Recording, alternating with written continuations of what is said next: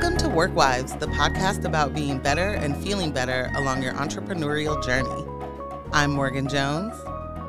And I'm Jamaica Eo. How we doing today? We doing, girl. We are doing it, goddamn. Man, it is another week in semi-quarantine, full pandemic. Some people have vaccines. Some people do not. Most people do not. And a lot of us have question marks. And so most of our lives are still in this weird limbo space that feels kind of cool some days and sort of stressful other days. And I just want to add in that 536,000 people have died from coronavirus and its variants in the U.S. So it always strikes me when I think about semi-quarantine, because that is what we're doing, and anybody that's quarantining is likely doing it on their own. Like, it's not a state mandate. It's not something that the leadership have told them to do. So it's like, we are in a bad way when it comes to a unified response to this. And with people semi-quarantining as much as we can, like you and I are both at home for the most part, doing all of our things from here. And there are so many people just out and about. Yeah, exactly. And a lot of days I feel like, am I tripping? Am I the... Okay. Is it free? Are we free to go outside again? Are we done? As in, when I go outside, I don't have that same risk of getting something that could kill me or change my life dramatically or kill my grandma or... Yeah. Can I tell you? It's still out here. I had a dream last night that I went to a concert and it was her performing. And the bar was set up on stage. So we were getting drinks on stage. No one was wearing masks. And I was like, this is just like so weird. Like, what are we doing? Like, I haven't been around this many people in a long time. And finally her was like, all right, I'm out, y'all. Like, this is too fucking weird. I can't even perform for you guys anymore. I don't like it. So I guess I'm just like subconsciously manifesting all this anxiety around where we are in the world. And my main question is like, can I put my kid in daycare or not? Right. You know? Right. What does any of this mean for my actual existence? Can I do it? Yeah. You just made me think of this video that I saw this morning of a DJ at his first gig. Well, that's what the caption said. Like, first gig since quarantine started. And my man he starts dancing and then hits his head on the table and then knocks everything over. And I'm like, yeah, that's exactly what would happen to me. Like, I'm so rusty. I'm so out of practice. I'm going to fall completely flat on my face the first time I have to be like in front of actual people again. It's going to be a mess. I'm with you. I am having a rough go with we are at the year mark of being in Panini, and like, it feels like it's been 3 years sometimes, and sometimes it feels like it's been 4 months or 2 days. I don't know, but time means nothing anymore. And that's just kind of how my week already feels, is time means nothing anymore. I have to stop trying to make it mean something. Like, daylight savings ruined my everything. Shite schmavings. Well, and this is our last year. We won't even... Here's my question before we move forward. Since we're, as a country, going to decide, or I don't know, a state maybe, at least Oregon is like, we're no longer going to participate. Yeah. Starting next year. So this is supposedly our last daylight savings here. In Oregon. So I'm wondering, will my body still have a actual physical reaction? Or have we just all completely made this up in our minds? First of all, it is all made up. Second of all, Oregon's about to fuck up the made up, because if you're trying to schedule a meeting someone in another coast, and they're gonna be like, well, what time zone are you in? And you're gonna be like, Oregon time, bitches, because we're an hour behind California. Exactly. Yeah, that makes sense. That makes sense. So it is all made up. Everyone in the country, I looked this up. Everyone in the world does not participate in daylight savings. Right. And so there's a part of the year where, like right now, for example, I think Colombia, the country, is like not synced up with the East Coast, which they would normally be. So we're about like to be Colombia, is what you're saying. Yeah, about to be Colombia. Sometimes we'll sync, sometimes we sometimes you won't. Miss the connection altogether, and we're we're neighboring Washington real close, so that'd be the same thing. Like now all of a sudden we've been on the same time at all times, and now we're an hour behind you or whatever for this part of the year, little part of the year. Mark, you and I talk about capitalism often, and that's what this is. Yes. Daylight saving time is all about capitalism. How can we keep more daylight present in people's minds so they will be out and spend more? And spend more and be fine to work more out in a farm or field of some sort. Yes. Absolutely. Yeah. Man. So it is made up. Absolutely. It's made up, and it's ruined my week so far. So I'm just time is made up too. Oh, completely. Right. Yeah. Right. Yeah. We're all living in different constructs that don't even make sense to today anymore. And but you know what? You're not going to change my history. You're not going to rip that away from me. I'm keeping my daylight saving. We should do an episode on social constructs like time and marriage and nuclear families and all these things that are just fucking completely made up. Engagement rings, like all of it. Completely made so up. Many social constructs. Yes. Deal. Shaving. Yeah. Let's do it. Ooh, shaving. Ugh. Yeah, Shaving. sorry. I found out the engagement ring was only, I think, in like the 30s. Before that, I think people would propose with a bouquet of flowers, and then whatever this like surplus of diamonds or whatever it is that like came over, we started then using an actual ring. It was like there's no other way that you can actually enter into this commitment without a diamond now. Yeah.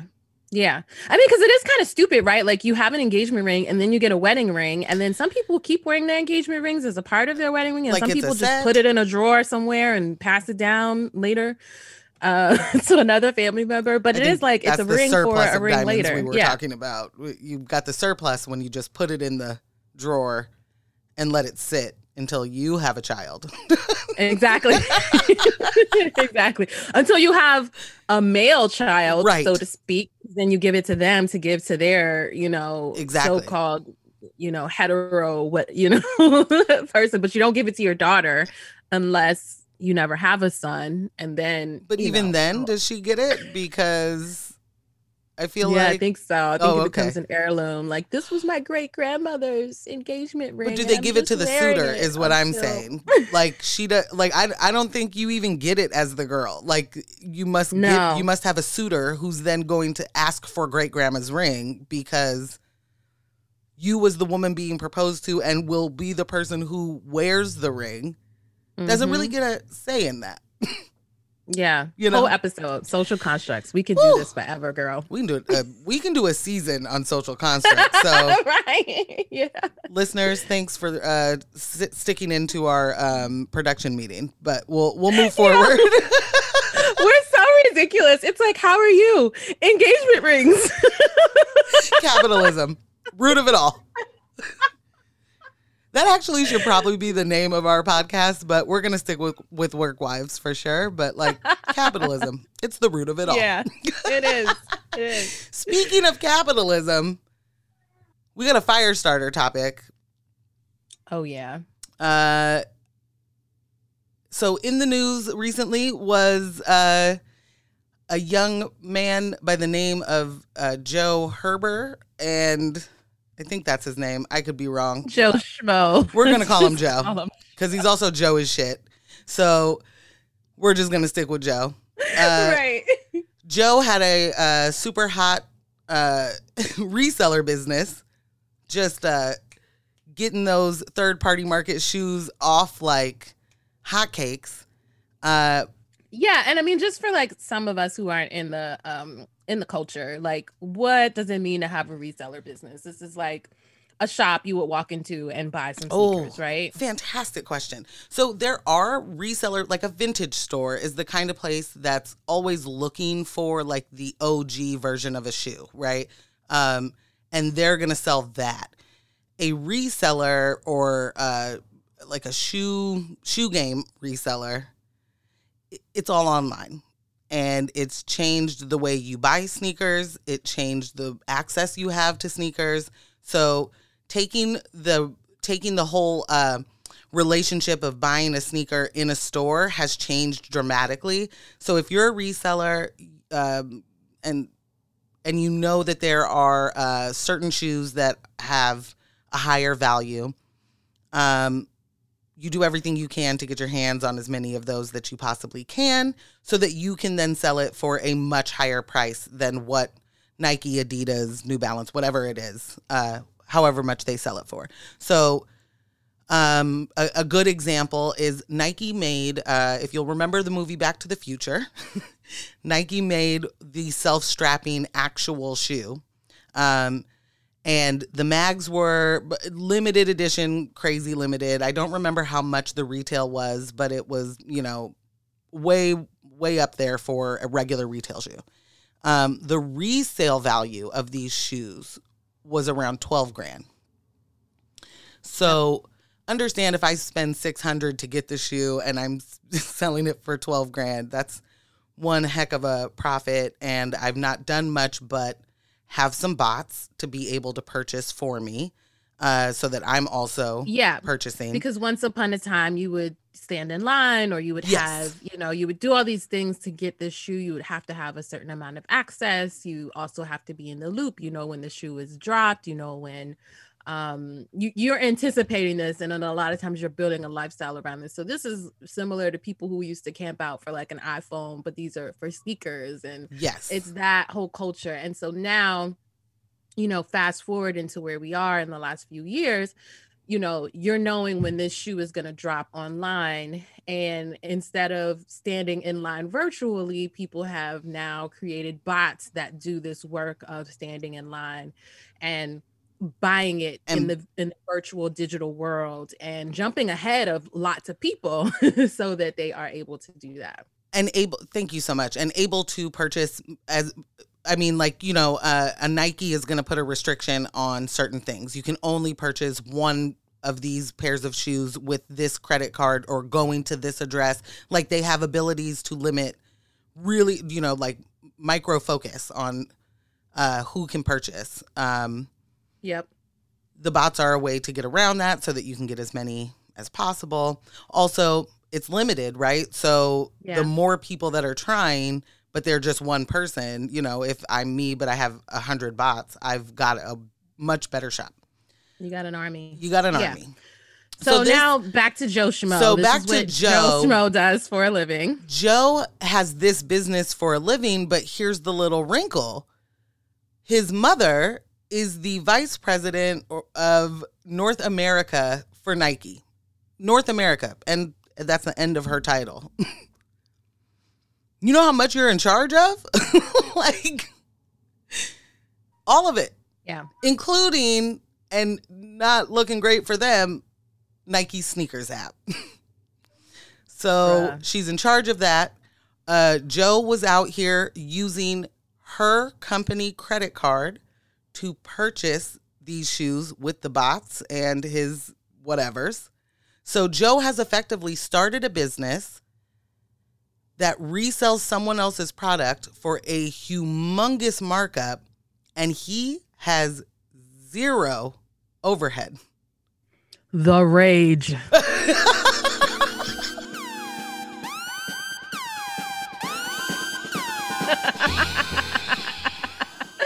Yo, straight up. Okay. So, you know, we're talking several things here, right? We're talking access, privilege.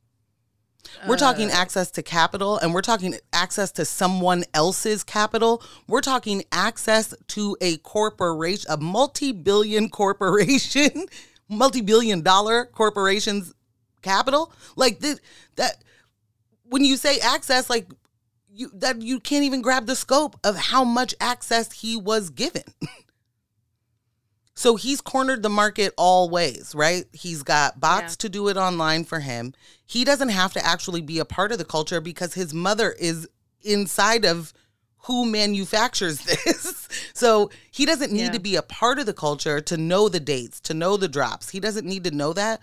But he is, because he gets the access from his mom, he can then charge people $250 a month to be a part of a Discord where then he's telling them what the drops are, right? And he flips this whole thing into 3 levels of a different business. So he's going to teach you how to do bots, and he'll sell you bots. He'll teach you how to run your own Discord so that you can be doing this same thing. Like, it's multi-levels of disaster capitalism is what this kid embodies. And he's like 19 years old.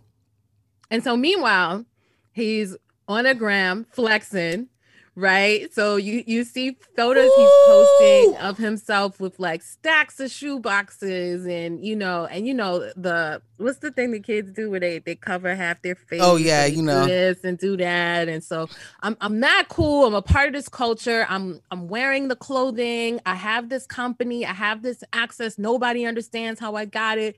And I'm just making it look cool to you and easy and attainable. And I'm even selling you this idea that all you got to do is buy these bots to get to where I'm at, right? Right. All you got to do is buy this e-course from me to get to where I'm at. This is where we were talking the other day about, there's this whole thing where people are like, I started this business with just $500 in my pocket and you can do the same. Get you an LLC. Become wealthy. Become wealthy.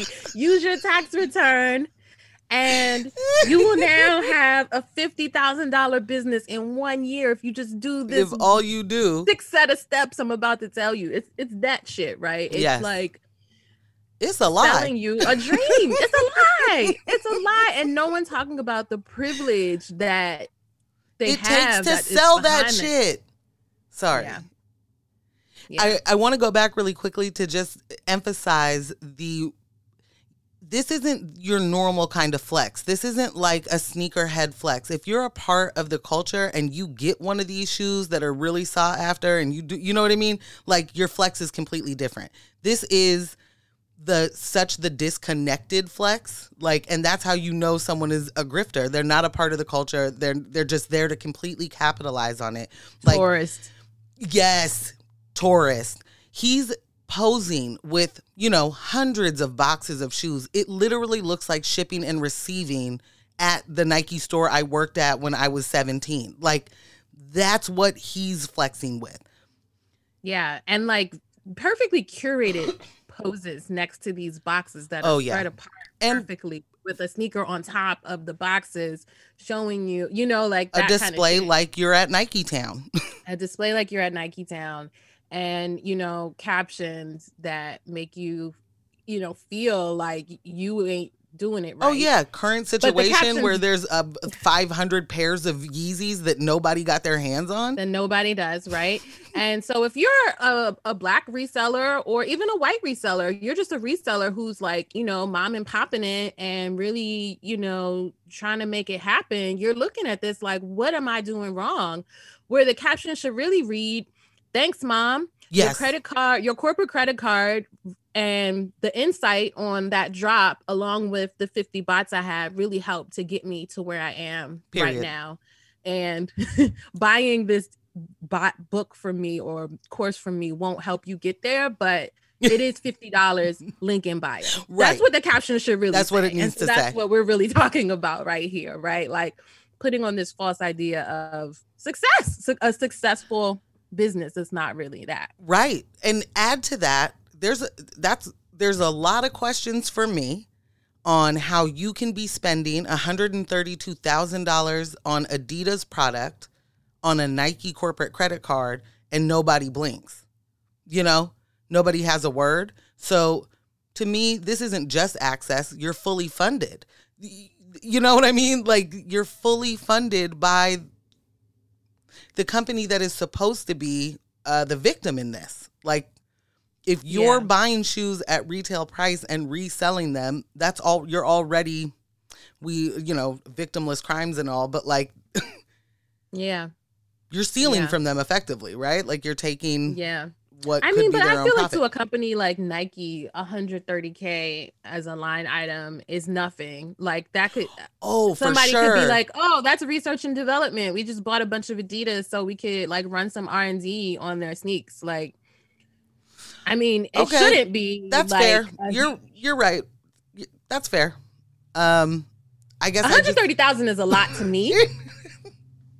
Right. But to Nike, they don't even pay Drake that for like a partnership. Like, I mean, they do. They like, it's way you're more like, than that. Yeah, you're like, right? That's nothing. That's pennies to what they pay Drake. Yeah. No, you're right. You're right. I just mean as one person's card. You know what I mean? Like, it's not just it's not a team of people ordering that. It's one person's card. And so to me, I didn't even, but you're right. Like, it could definitely be explained that way. I just feel like Nike knew and is in on it. I think they're in on the game. I think they're completely a part of the third party market because they could shut it down if they wanted to. Again, I say multi-billion-dollar corporation. Like, they, just like Ticketmaster could shut down brokers reselling tickets, and instead everybody wants to figure out why they're not able to ask that for that amount of money. So they infiltrate instead of figuring out how to squash that. You know what I mean? Like, so greed. And I mean, I think that there is something about like supply and demand that does help, like with that amount of supply and demand, or demand for a product that you're making in the market, even if it's after, like post your sales, it does something for your brand. And your brand certainly equity. I mean, and they play into that by making drops exclusive, right? Like only making a finite amount of them. Definitely. Absolutely. That was their first just bending right into that culture. And it raises their profile a lot, when people are highly searching one of your things, then other things become like, oh, okay, well, maybe I've never even seen that shoe before, but that's hot too. You just open yourself up to a whole different situation. So for sure. But that does tie us right into perceived success and our topic for the day. Because there are people that are looking at Joe and they're like, he got it. That's it. Right. That's all I want to be. He out here. I do want to mention really quickly that Joe, in every, I think every picture on his Instagram, had his face blurred from the beginning. And that's another sign, guys. That's not a flex. That's another sign. Like, if y'all know my mama Sharon, it's going to be a wrap. Yo. Oh my gosh. Anyway, so there are people that are going to look at Joe and they're like, he's got it. That's it. And all I have to do, like you said, all I have to do is listen to him, follow his advice.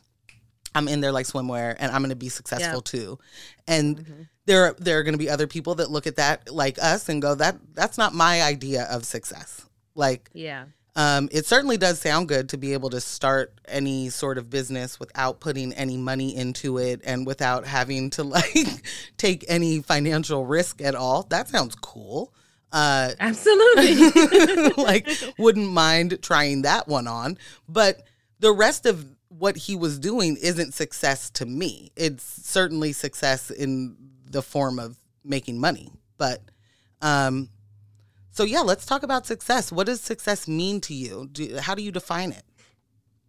Yeah, that's such a tough question, right? Like, I feel like for me, success is like tied to lifestyle and like genuine lifestyle. So like, right now, I don't want to be tethered to anything, right? I want to be like completely remote and flexible and able to move about in any way that I want. I would love to be able to like head to the East Coast, and I'm based in California, and hang out with my family for a week when COVID's not happening, and be Exactly. able to work from there.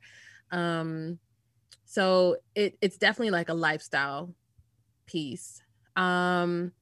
And then I think another part of that lifestyle is like just being able to have the things that I need and want, and being able to take care of myself and my family. And, so there is like, a dollar sign in some ways attached to it, but it's not like, I feel like I can tell you a whole lot about what success is not, Right. It's not like a specific dollar amount, or it's not like being perceived a certain way or looking a certain way to people, online, or even like in real life, Yeah, that's what I got so far. What's success like to you?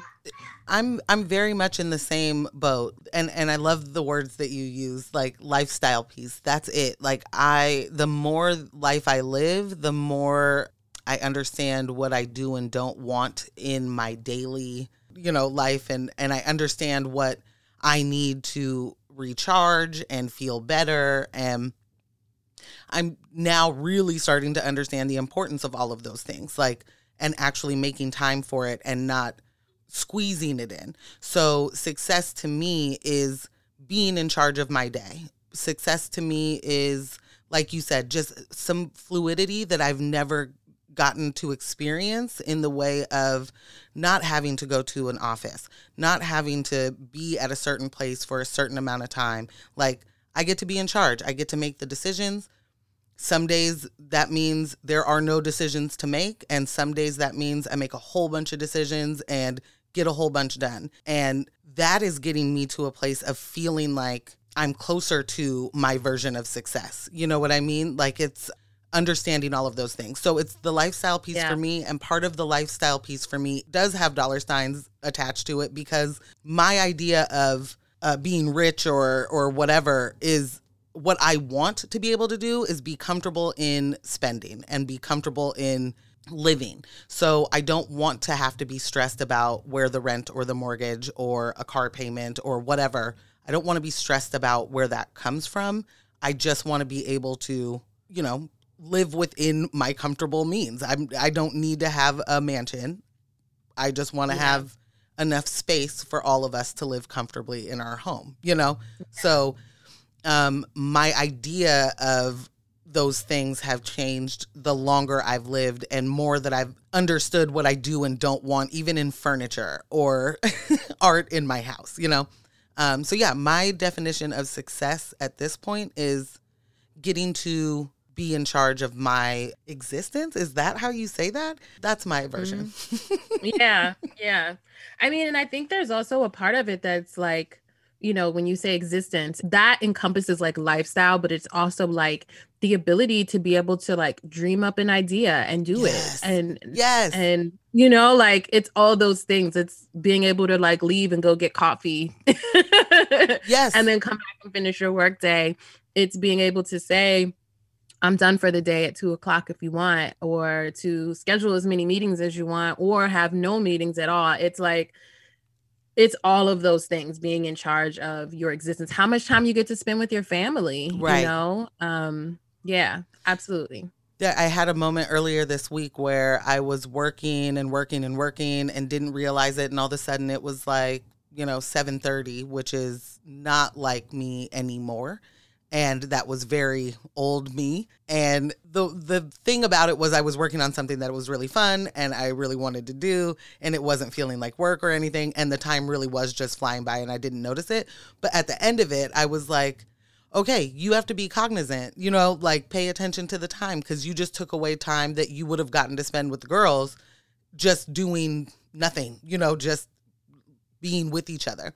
And so yes, that was great and productive, but there's also some productive stuff that you want to do with your children, just having time for them. And so yeah, I just wanted to add that. I feel like I need to throw in a disclaimer too, right? That like, I'm rich in heart and definitely. I'm wealthy in my pocket, but I'm really speaking from a broke bitch perspective. So there's probably a whole bunch of things that are out there in the world that I don't even fucking know about that are Definitely. successful, right? Like, there's fucking private jets or like a chef that, it's probably things I can't even imagine Exactly. that are yeah, like staff in your house and lifestyle. Yo, so put that out there. That reminds me, I can't remember who said it now. If it was like, I think it might have been Drake. But it was sort of like, once you make a certain amount of money, you're like, whoa, look at all these. You start, only talking to people with that kind of money. So you're like, whoa, look at all the stuff these people with way more money than me have. And then you are, like overwhelmed by this level of wealth you didn't know existed, and you just kind of keep going up that ladder. And he never attached dollar signs to that I remember, but I think that's exactly how it goes. Like there's so many levels of wealth that we can't even comprehend. Like there are just people that are that are billionaires. Like exactly, like there's no celebrity attached to them, there's no nothing. They're just regular people with a whole lot of money. And like, if I could buy my son another set of parents to hang out with sometimes, like that's probably like one of those things I don't even know about. Like, yeah, dude, you can have a whole nother set that'll just like be there on our beck and call. Nuts. Yeah. Yeah. That's like probably so horrible. Watching the show Succession, like, blew my mind just in the way that they traveled. Like, we're just getting on helicopters that are almost planes. Like, they're so big. Yeah. Like, and multiple ones. We don't all take the same chopper. We all get exactly. Like traffic in New York. Why would I do that? Like, I mean, yo, I have definitely remembered like years in my 20s being like, I can't imagine why rich people live in New York because of all of the inconvenience, right? Like there's just, if you're a rich person, you don't want to go to the bodega. You don't want, you know what I mean? Like you're not doing any of the stuff. Bodega? Exactly. Like you don't do any of the stuff that makes New York cool. So like, what do you want to live there for? And then you have to deal with like traffic everywhere you go. Yeah, there's a whole nother level of living. What? Traffic? What? They're like, oh, the chopper's on the roof. Cool. I'll be there. That's exactly. Because it's right outside my penthouse door. I just got to walk like up this little staircase. Actually, I could probably just genie myself there. That's my thing. Like, just the idea of like, you don't even have to get in a car. Like, do you get in a car? When I want to flex and get there slow. But like, are cars even like, no, I'm on a yacht or something. Like, it's just. Yeah, sorry, I've taken us off track. I'm a reel us back in right now. Oh, right. But because we actually don't think all this stuff is successful right now. But in another iteration, right, when I have it might. I'm gonna tell you how that level of success feels, and I'll let you know then. Yeah, but right now, I'm just as successful as I want to be. Exactly. And a reminder and disclaimer that we are definitely speaking from a broke bitch perspective in this moment.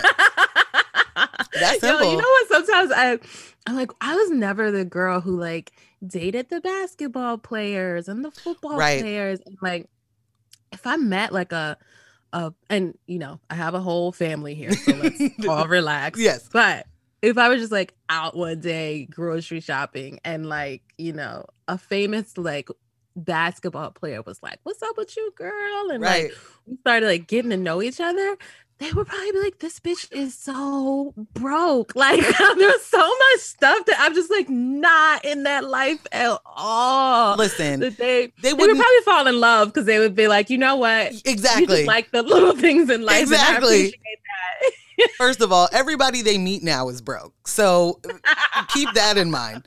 It doesn't matter who it is. Like, nah, you can be a super successful lawyer living the dream over there in your penthouse and you're still looking. That's that whole point of those different levels of wealth. Like, we all broke to them. Yeah. And you know what? That was the interesting thing about COVID too, that we learned how broke people were who pretended to be like successful, and then learned that all these businesses were really just a paycheck away. Yes. And like all feeding us this idea we needed to have, months of rent saved up and this amount of savings saved up, and like LOL. bailing out all of these big, like Shake Shack was applying for PPP. You know what I mean? Like these big ass places. Okay, but to be clear, that was just fraudulent.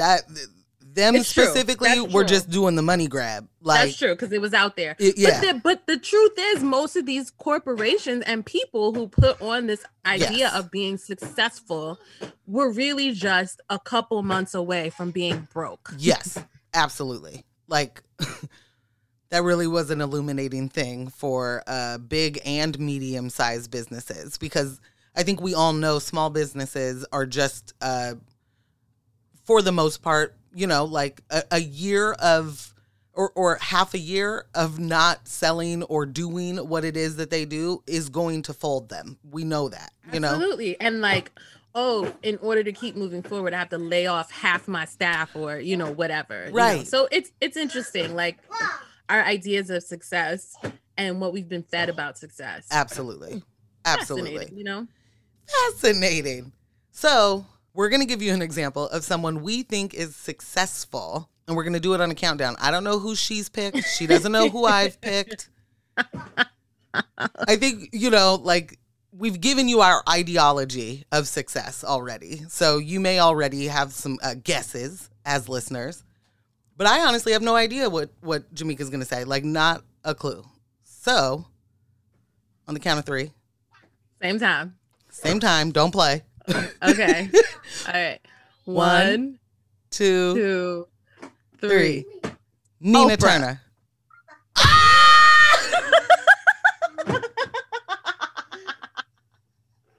Did you say Tina Turner? No, I didn't. Okay. I was like, that's a fascinating one. Oh my God, I'm dying. I said Nina Turner. Oh, okay. All right, so I wasn't that off. You weren't at all. Okay. Tina Turner. Okay, you gotta give me Oprah first though, because so I told you. So this was the thing. It was really funny because when we were texting about this, and we were like, let's not say who our person is. And then I was like, yo, mine is real basic. Like, you probably did a book report on this person at some point. Now, I could have done more research and found other people, but I think, so Oprah has influence, which for me is huge, right? Like, not just like you can make people buy something, but you can influence how people think and what they prioritize. That's a measure of success for me. definitely. She's been in the game. She's put her work in, right? Like, we can say Oprah's been in for 30 years. Oprah can give somebody a whole career, right? Yeah. She's done it several times before. Rachel Ray, Dr. Phil, Ooh. Gail, right? Some worthy of praise and others not so much. Right, exactly. But the fact is, yes, she made the lanes were right? created. Yes. And there was a line that Jay-Z says, like, oh, niggas said they made Hove. Okay, make another Hove. Like, Right. Oprah could do that. She could make another one. You know what I'm saying? I mean, yeah. Right? Oprah has so much respect from everybody in the industry. Like, I think that there's something amazing about that. If you are somebody high level, you want to tell your story, you go to Oprah. You go to Oprah. Right? You might not want Word to talk to the to royals. anybody else about that story, right? Right. But if Oprah call you, you'd be like, all right, I'll tell you. You know On what? camera. You know? Right? Which is real crazy, right? Because if you wouldn't tell somebody else, but you'll tell the person who has the widest reach to the most amount of people globally, that's Right? a little confusing. Remember that time Oprah talked about how she don't really be eating meat like that, and the meat industry tried to sue her? Like, what the fuck is the meat industry? Like, what is the industry said, of "What meat? is the Like, what meat does that even mean? Like, all the dairy farmers and meat farmers. May I introduce you to capitalism? Exactly. And she was just like, I mean, I was just speaking my truth, guys. That's all. And like, you They were know, like, so yeah, like the except for level- your Oprah. Yeah. Exactly. We're going to have to put a lid on her because she's got too much influence. Yeah. Mm-hmm. And then, I mean, obviously she's wealthy, I feel like she hasn't like bent to the whim of anyone. It's like, Oprah, when are you gonna have a kid? Oprah, when are you gonna do this? When are you gonna do that? When are you gonna marry Stedman? And she has said fuck all of you so many times. Like that to me is successful, right? Like, yes, she opened a school in Africa, and like, granted, there was some drama with that, but like, she still fucking did it. I can't name 4 other people who have done that, right?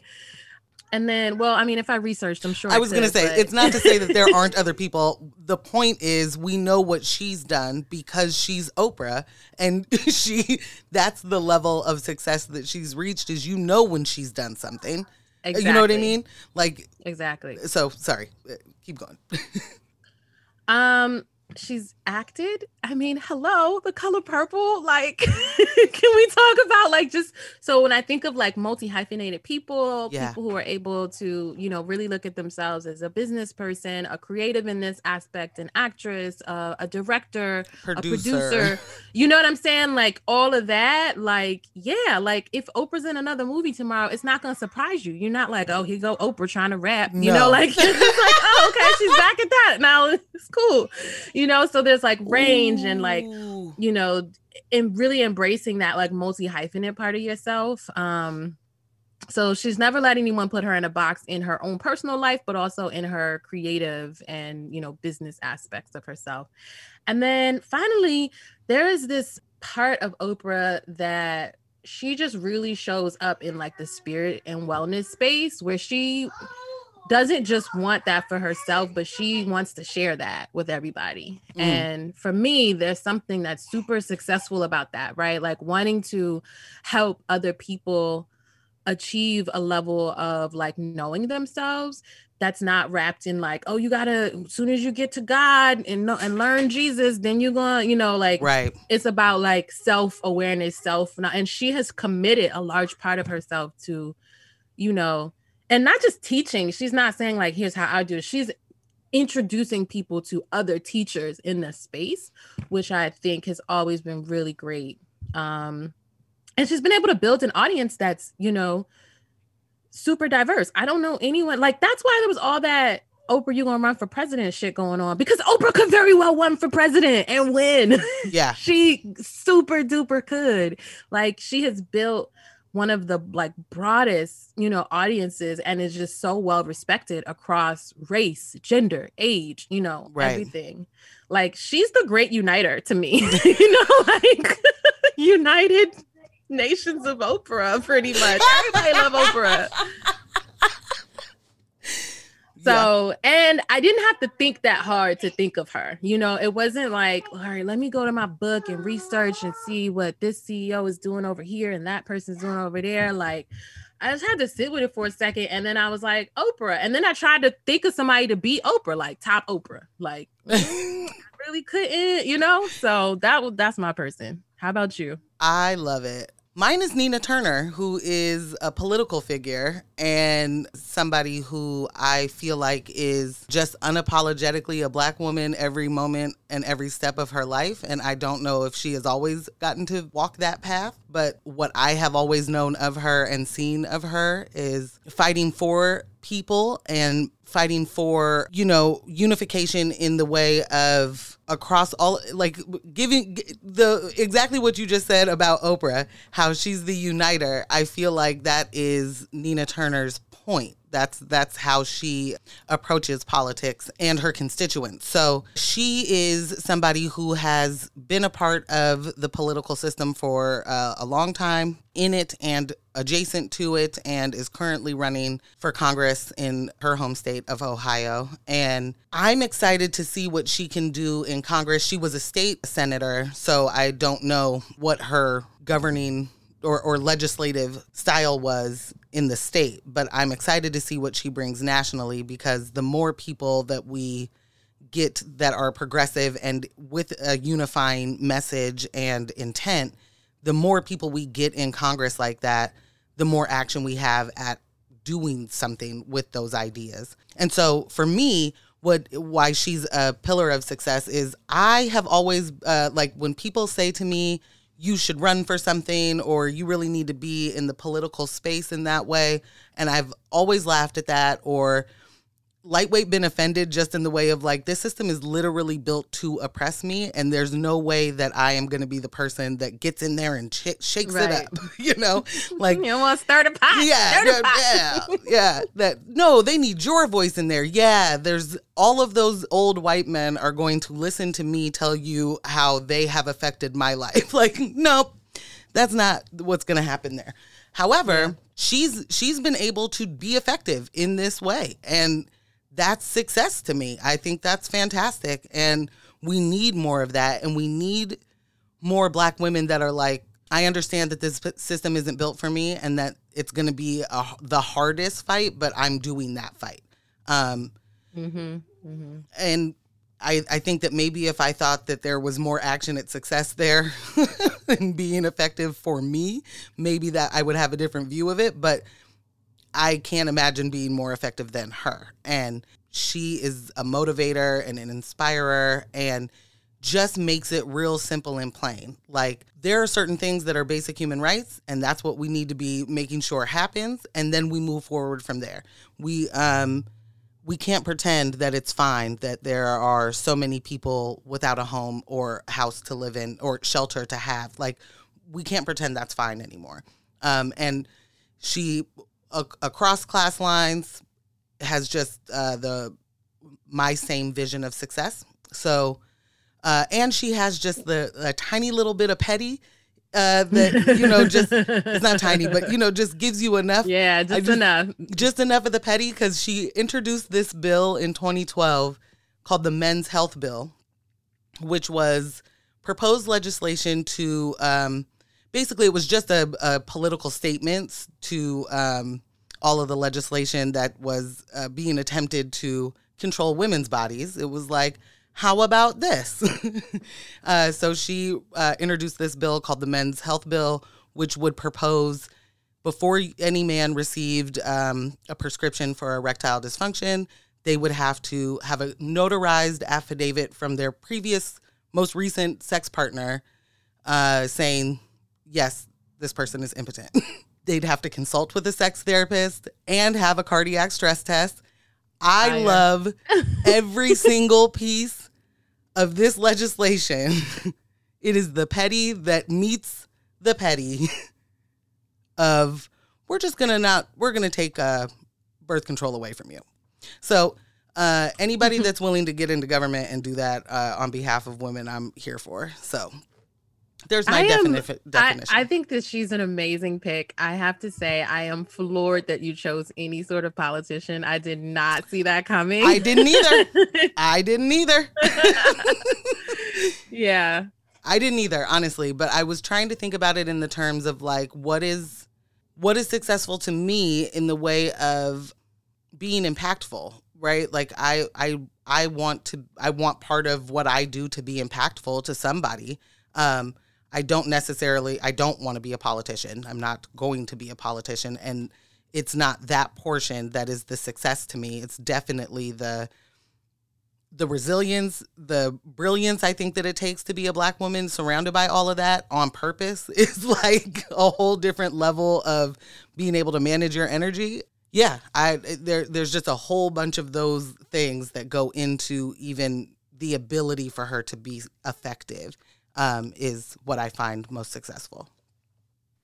That's dope. That brings up the question of like, has success evolved for you over the years? Like, has that always been your definition of success? My measure of success has changed so much and so many different times and so many different iterations. Like, absolutely. When I was younger, my teenage years, success just meant money. That was it. Like a nice car or, you know, like nice house, then I'm good to go. You get older, realize those things are maybe still important to you or they feel far off. So there's other things you're going to have to focus on. I don't know. But at some point, I started to realize that success wasn't actually money to me. It was comfort. And comfort meant less stress and anxiety for me, not like convenience. I mean, really feeling comfortable in my life. and Yeah. and that's a measure of success to me. That's still, are you doing okay? Do you feel fine in your life? Are these things still serving you in a way that's, productive to your growth? Yeah. But yeah, so mine has changed astronomically. Mine changed probably from 3 months ago. Yeah.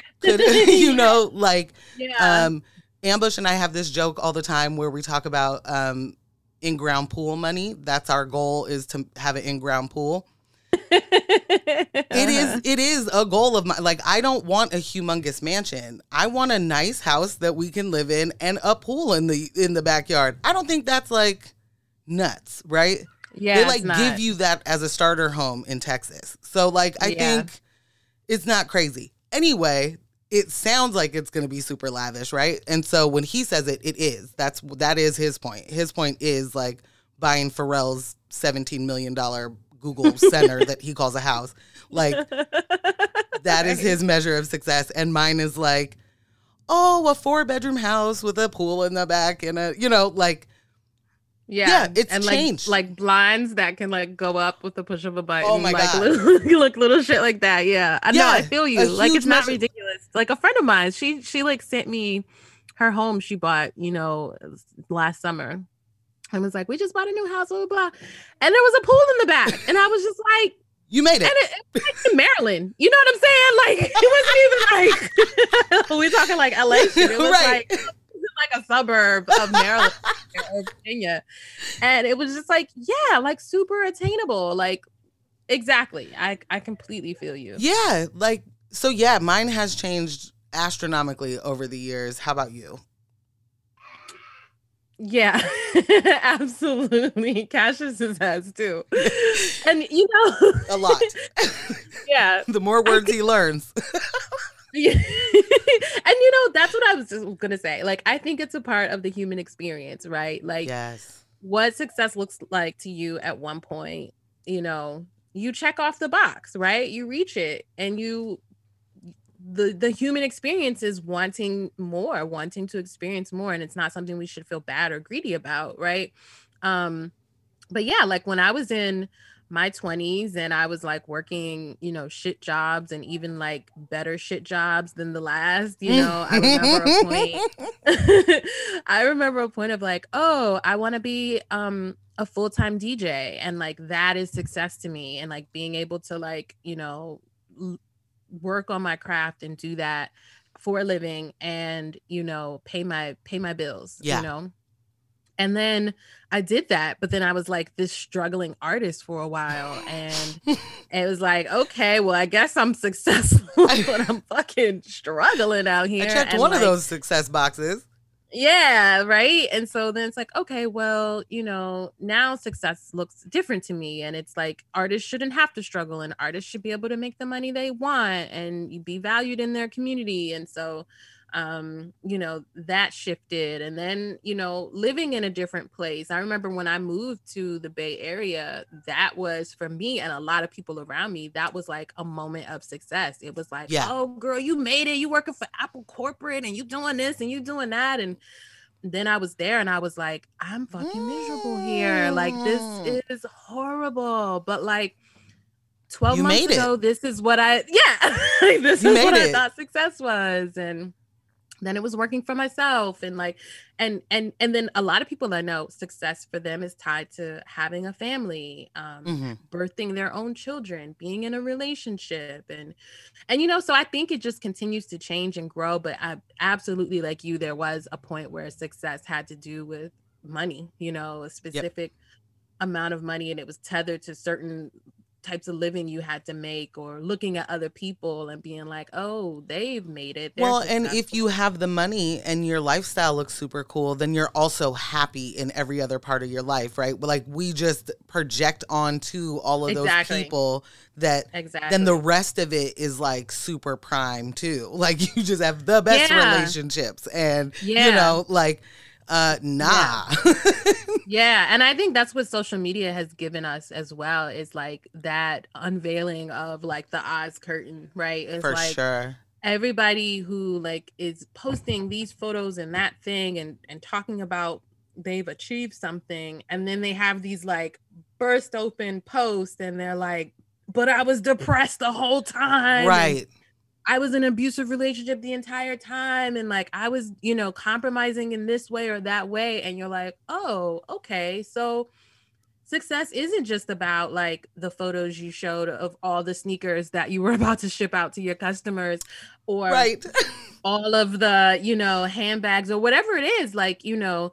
And I think also kind of like we were talking about balance, right? Like success can be compartmentalized, where you can be really successful in one space and be like sucking in Yes. another space and needing to like sort of balance that out for yourself too. So I think success is a super interesting conversation, because as we're here together talking about entrepreneurship and the entrepreneur journey, you know, I think it's important to like have conversations about really understanding for yourself what success looks like, and also understanding that you are talking about a slice of your life, right? And so many of us pretty much like tether our value to our work and what we're doing. And then if you check off that box of success, sometimes you can feel miserable afterwards, because you're like, well, what am I supposed to do with my life now? What am I supposed to do with myself now? And the answer is like, create a new checklist of success, Right. or just like be okay with just living and being and existing and breathing in the world, and know that that too is a measure of success. Because like if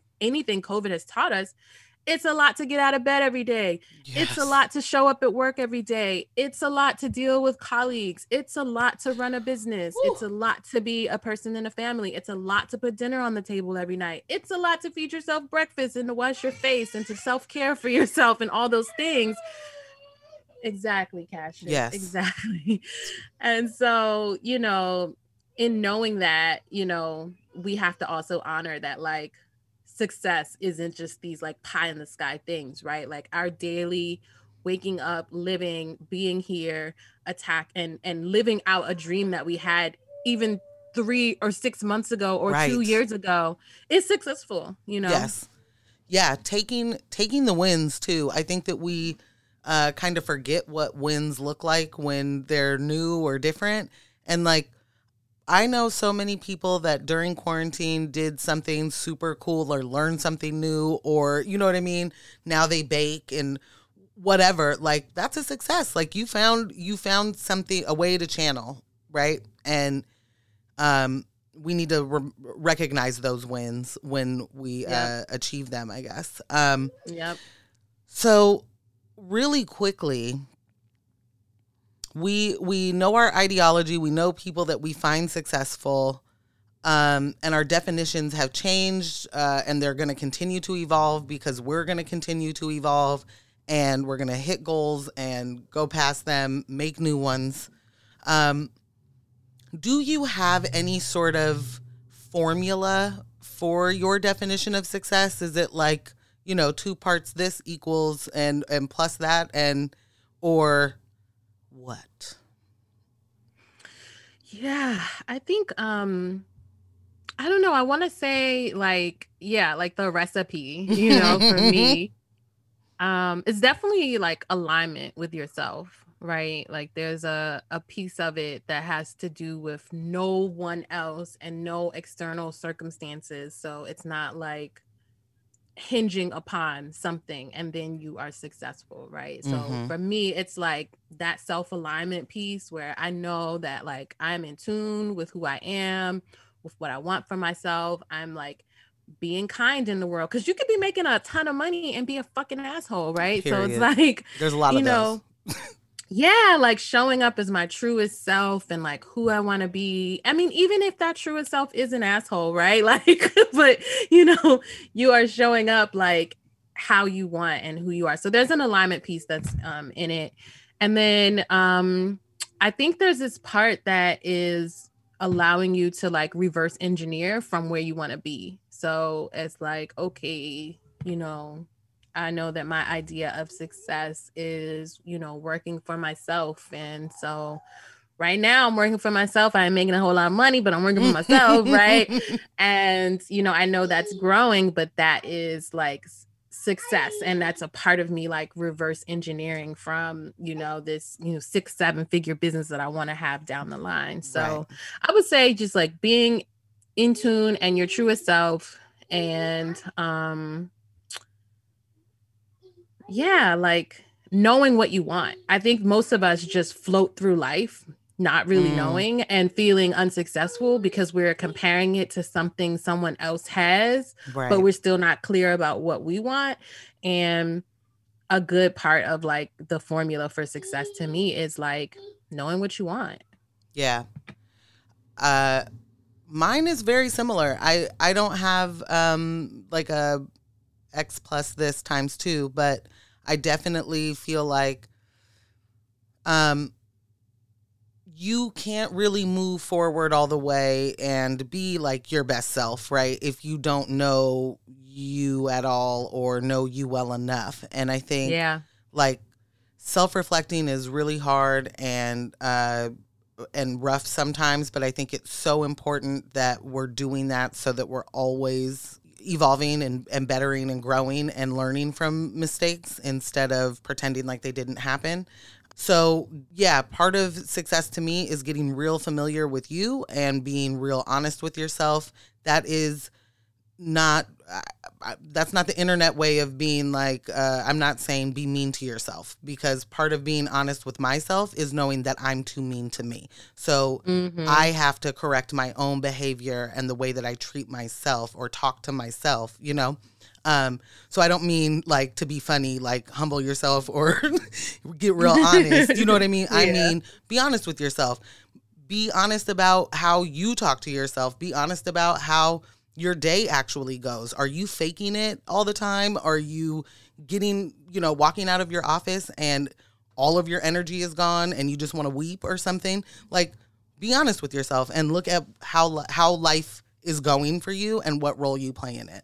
And then act. You aren't going to always know what you want, but you will likely know what you don't want and what you like. Once you've experienced certain things, you may not know what the next ladder looks like, but you know the things you don't want to have to deal with no matter where you go, right? And so keep those things in mind and always like pull that thread and make sure that you're paying attention to those things across all facets of your life, because when you let those couple of balls drop, then like we talked about being really successful in a career, but then being, you know, a shitty partner all of a sudden, or not having time for your family in other ways and not calling your parents or whatever it is. Just really, like you said, being in alignment with yourself, and then acting and like doing the do part. And then success for me is continuously growing. Like, so those goals change. If you're not a person that does goals like this is what I want to attain in 12 months or whatever, but you have a goal of I want to own my own business or I want to write a book or whatever, you're gonna keep going. Like if you're always growing, those things are always changing. Hobbies change, your abilities change. That's success to me. If you're able to do all of those things and make money from it, that's success to me. I love it. All right, y'all, then get successful out here. You know, just buy an LLC. Take you become wealthy. $600 and do it. Yeah, straight up. I love the part you said about just acting and doing, you know. I think that really, and just like put a good vibe out there. You know what I'm saying? Like when your vibe is right, like all the things start coming your way. But when you have like just this funky ass vibe about you, or you continuously feel like things aren't working for you or going your way, then like none of the stuff you want can make it into you, because you're just your vibe's just off. So I love that you shared those things. Thank you. All right, so we don't know shit at the end of the day. We winging it, but thank you for listening to Work Wives, the podcast about being better and feeling better along your entrepreneurial journey. We're gonna catch y'all on the next one. I'll holla. Absolutely. And Cassius said peace.